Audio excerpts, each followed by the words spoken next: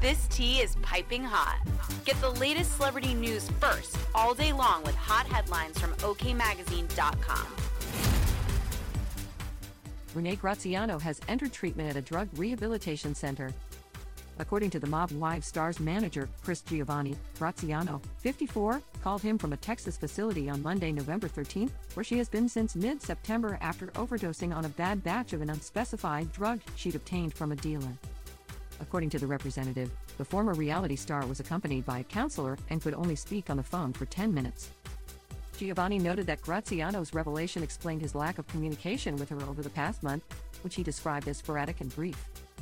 He also noted that he felt his client's struggles stem from the death of her father, Anthony Graziano, who passed away in 2019.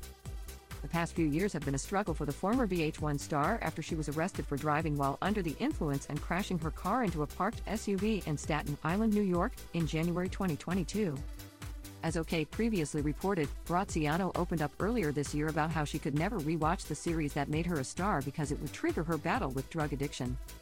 "They told me never to watch it again," she explained during a recent interview about the people who previously helped her get sober. "There's times that I hear clips and I get sick. Literally, I get knots in my stomach, and especially when I was medicated. That right there makes me want to medicate again. And that is not good. I would never do that to myself. I've come way too far to go back to the girl that has to medicate herself from her medication."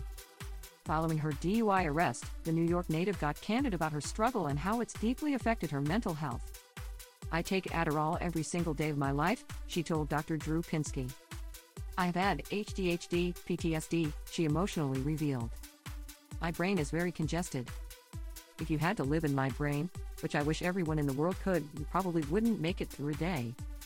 After her 2022 arrest, Graziano worked with the Hills alum, Jason Waller, and his nonprofit, the Red Songbird Foundation, to kick her pill addiction. He's not just husband, dad, reality TV veteran, but a philanthropist and recovery advocate. His knowledge and wisdom are beyond measure. She gushed over her fellow reality star in a recent Instagram post. TMZ spoke with Giovanni about Graziano checking into treatment.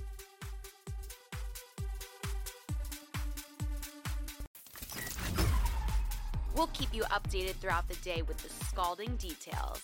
For more fiery headlines, visit okmagazine.com and hit subscribe.